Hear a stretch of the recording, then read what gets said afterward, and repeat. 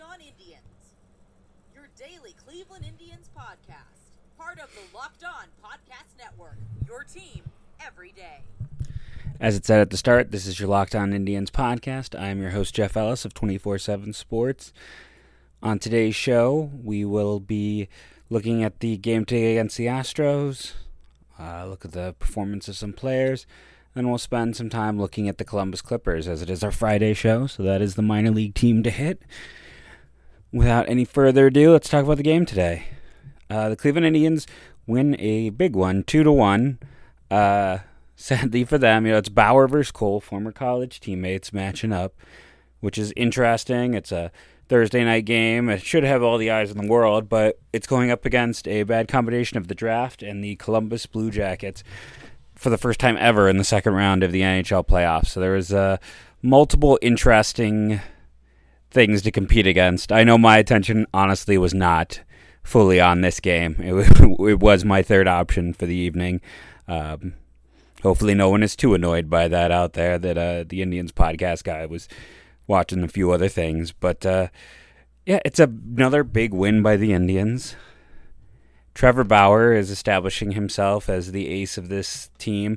And what's really interesting from my perspective when you look at the game Bauer pitched is he went 8 innings and he allowed 10 base runners and gave up a home run. He walked 6, just 4 hits, and only struck out 3. Like the overall numbers on it aren't great. Yet he's facing a really exceptionally good lineup from top to bottom. There's not a real weakness in there anywhere. Tony Kemp isn't playing well in center. That's it.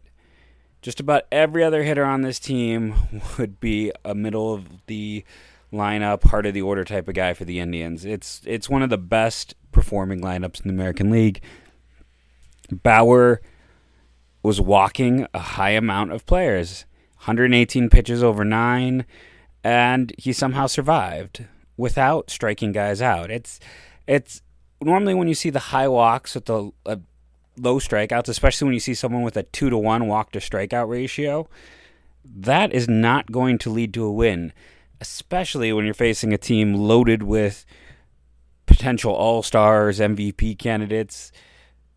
That's a recipe to lose, and to lose badly. But Bauer made it work, and that's a credit to him. At this point, let's pretty much, here we are. It's 24 games into the year. I think it's time to table any thoughts we had, or maybe that I had, about trading Bauer. He is he's the ace of this team. I mean, I still think he gets traded in the offseason just because otherwise he leaves for just the value of a pick. But I think for the rest of the season, he's in there.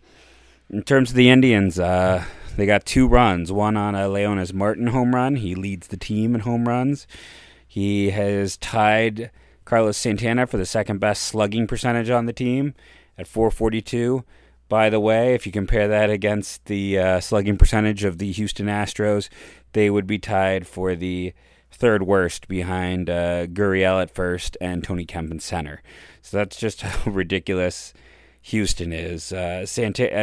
Obviously this Indians team is not full of power hitters.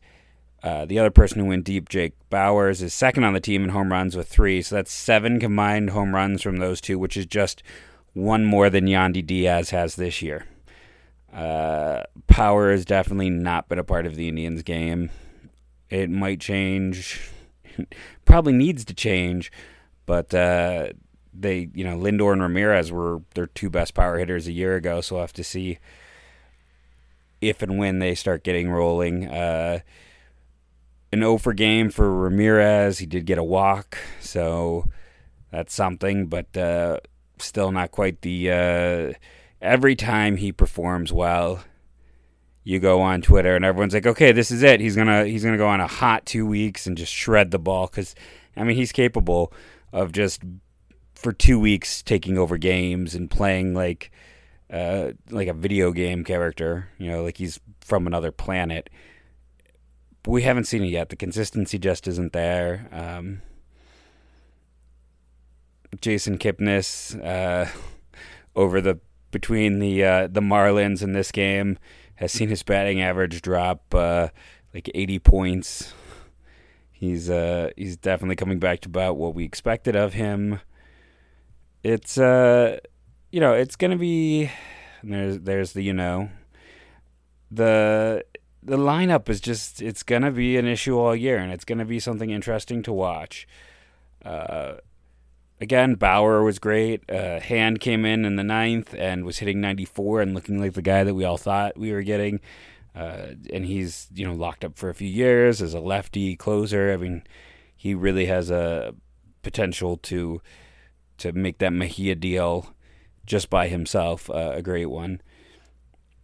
So when you look at the Indians right now, if you're curious offensive production, and we just look at something basic like OPS, which may not be basic to everyone, but if you're someone into advanced stats, it's like typically it's like OPS plus or weighted on base percentage that I look at first. But OPS I think is now mainstream enough. So the Indians have had 4 batters this year with a greater than 800 OPS. Carlos Santana leads the way, then Leonys Martin, then Kevin P., and then Brad Miller, who signed with the Yankees this week. I mean, the Yankees have been loaded with injury issues, but cutting Miller is still a head-scratcher for me. Next best is Bowers, actually, at this point, and he's been sneaking up there mostly on the strength of his slugging. He does walk a good amount. He's the second most walks on the team behind Santana. That's one of those things. Leonys Martin is at 10, which is, not part of what I thought. I mean, I didn't think power was part of his game either. He's performing better than I could have hoped, which is one of the reasons why they were able to be sticking around in spite of so many other players not producing. But you go down the list. Carlos Gonzalez is not performing. He's doing a little bit better in Hanley, but not much. Greg Allen's still up here, and he has just been atrocious. The only player statistically worse than him has been Eric Stamets. I get it; he can play all 3 outfield spots, and I'm a big Allen fan in general, but it's just not. But that's the thing: the bottom of this lineup, nobody's working. Max Morehoff has been terrible. Gonzalez is doing kind of what I expected, which is looking like a washed-up veteran. Luplow, they traded all those assets for, and they don't even give him an extended look. He only gets 15 at-bats in 7 games. Like, you give up a legitimate top 20 prospect and a proven middle of the lineup, proven middle of the order. Nope, again wrong. Proven middle of the diamond, there we go, player Luplow seemed like the centerpiece, but it's Morehoff who's getting, been in twice as many games and had twice as many at-bats, and yes, I mean, technically Morehoff has done better than Luplow did, but again, he's had a lot more chances. That's just a head-scratcher of a deal on so many levels to me, and people are probably sick of hearing me talk about it, but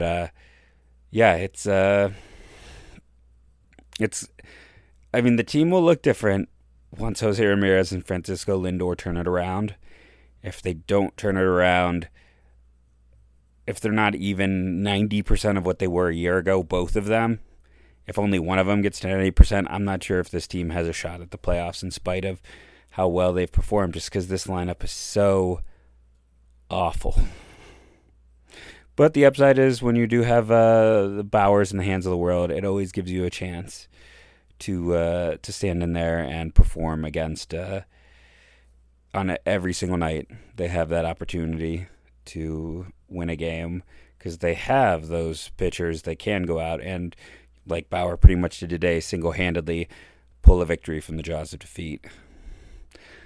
If you're like me and you were watching the draft tonight, you probably noticed it was sponsored by ZipRecruiter. And so are we. We've changed up our sponsors. ZipRecruiter is our second sponsor. I'm glad to welcome them on. You guys know about ZipRecruiter. If you're looking to fill a job, I personally think the Indians should use ZipRecruiter. Wow, I personally think the Indians should use ZipRecruiter to fill their lineup issues. I think that would be a great use of ZipRecruiter. Go out there and try to recruit an outfielder who can actually hit the ball. I am all for someone who can actually make contact with a baseball. Okay, so after all my digs on the hitting, let's just go back to the pitching side of things. Trevor Bauer so far this year has an ERA under 2. He's already worth over a win by ESPN's WAR stats. He's been absolutely phenomenal. You look, Corey Kluber is currently carrying a negative WAR. Shane Bieber has been good. I mean, Mike Clevenger had the best with his 2 starts. I mean, he was just great. And then the next most valuable pitchers by the ESPN WAR are Jeffrey Rodriguez, Brad Hand, the Nick Wetgren, who's, I feel like he's my boy. At this point, I am just pushing him so hard that it is good to see someone else is liking him statistically. Then comes Shane Bieber in the ranks. And then Otero, John Edwards, and Tyler Olson. And if I didn't mention someone, and if you notice, I didn't mention Simber, Carrasco, Perez, Ramirez, Kluber, they're all currently negative by the ESPN WAR. WAR is a cumulative stat, so of course it's one of those things that's very easy to change, especially this early on. But it is interesting to see that,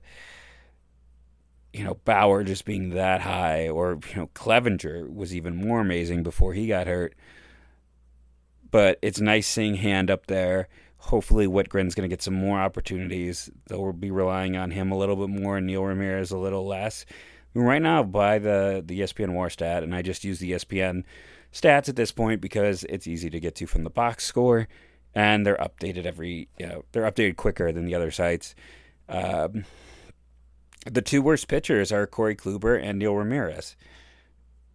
And it's, Ramirez is not a surprise with as bad as he has been this year, even though he keeps getting looks. And then Kluber, I mean, maybe I'll have to eat my hat when it's all said and done. Maybe there is some room for concern there. We'll have to see how it plays out. But it's he's not been the Corey Kluber of old so far. Okay, let's talk about the Columbus Clippers. So, when you're taking a look down there, it's a lot of players who... I'm trying to figure out how to say it nicely. Career minor leaguers, let's put it that way, or guys whose best times are behind them.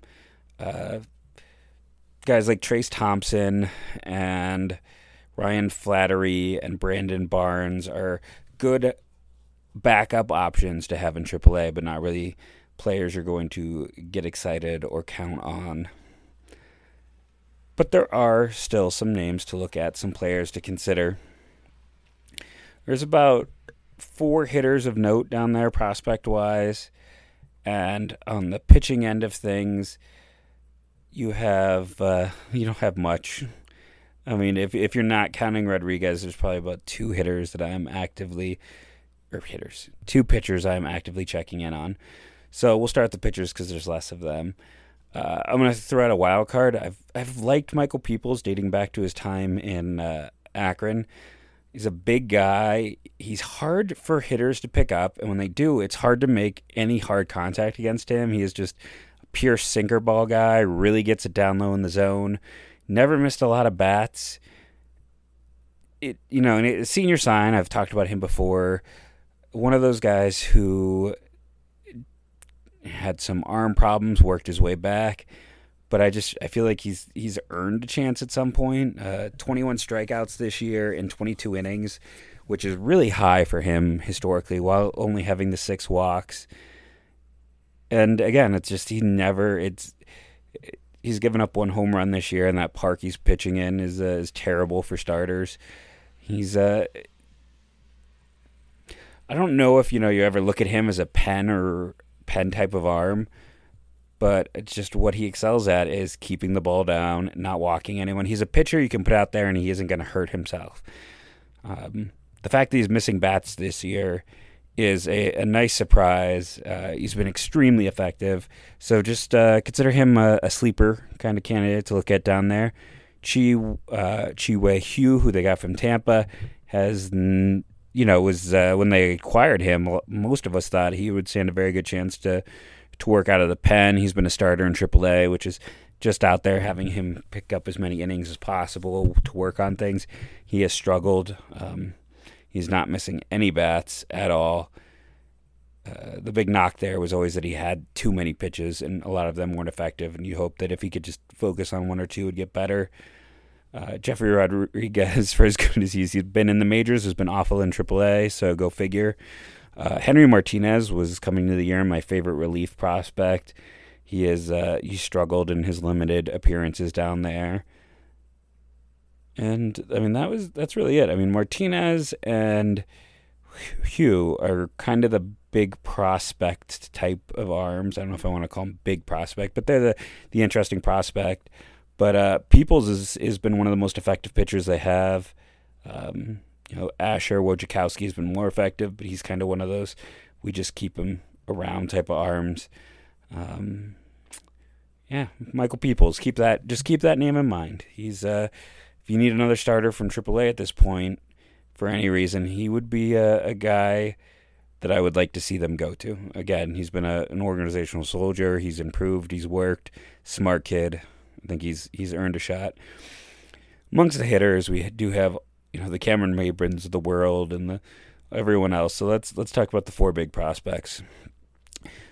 Yu-Cheng Chang is doing everything in his power to make it so the Indians can just not promote him. He is struggling something fierce. It's not good. He is just really. There's not a positive part of his game right now in AAA. I've stopped pushing for give Chang a chance because I don't know what's wrong, but he hasn't done enough to earn a chance. Eric Haas is really interesting because he's hitting under 200, but he has the 6 home runs and he's walking, so his OPS is over 800, even though he's hitting 196. I mean, that's going to be Haas. He's never going to be a high average guy. He can play defense, and amongst the catchers in the upper levels, he definitely has the best power. So at some point, he'll get a look. I mean, the Indians love him for a reason. He can handle the position, and that is a very important thing to them. You go up the list. Bobby Bradley's the next guy. He's kind of stagnated as a prospect. A lot of people don't think he'll ever hit lefties. He's only a first baseman, so when you have a first base-only prospect who's a platoon bat, that just doesn't excite people. Bradley's definitely kind of one of those prospects on the decline for that reason. When you're a first base-only prospect, you really have to have everything together. It's the offensive guard of the MLB. It's just a position that is often discredited and just worth less. I mean, it may not even be offensive guard. First base prospects might be more like your kicker, punter, special teams when you get right down to it. And the last prospect you have to talk about is probably the most interesting one for Indians fans at this point, because if you're just caring about the Indians roster right now, it's Oscar Mercado. Now, I was not big on Mercado this spring just because I didn't like the trade for him because I was a big Connor Capel fan, and Johan Torres looks like a Greek god, but Mercado had the hot spring training, and I just kind of went, well, it's spring training. I don't take anything out of this, but he went down to AAA and has not slowed down even a little. 362 average, 450 on base, 609 slugging. He's got 9 doubles. A triple, 2 home runs. He's stolen 7 bases, been caught twice. Is striking out nearly twice as much as he's walking, but his value is always a plus defender in center field with a hit tool and plus to plus speed. He's making, especially with the way Greg Allen is struggling, I don't really see a reason to not call up Mercado. At this point, he was drafted in 2013, so I know immediately he's already on the 40-man, so they don't have to do anything other than that. It'd just be call him up and send down Allen, let him get some reps. If nothing else, if you just have him play against left-handers, since he's a right-handed bat, you can use him in a platoon with Naquin or with Gonzalez. Naquin's kind of lost a lot of playing time now that they have Gonzalez up there, but the Indians aren't going to make a move. It's only been 17 games in AAA. They don't really like to do a lot of that stuff before, typically around June 1st. But he's just getting to the point where he keeps hitting and playing this well. He's going to force your hand. And in spite of the fact that he was drafted in 2013, he's still only 24. He won't be 25 till December. There's a lot of reasons to be excited by his performance in AAA. And more than anyone else down there, and maybe more than anyone else in the minors, he's looking like the player that could help the Indians right away. Ran long again. It happens like every day now. I apologize. But big takeaways. Trevor Bauer is really good. I know, high-level analysis. Brad Hand looks to be back. Oscar Mercado looks like he could be the next player up. And Neil Ramirez isn't any good. That's could have done the whole podcast there in 10 seconds. Thank you to everyone who's listening, subscribing, rating, reviewing, telling a friend. That is all hugely important for our little show. And as always, go Tribe.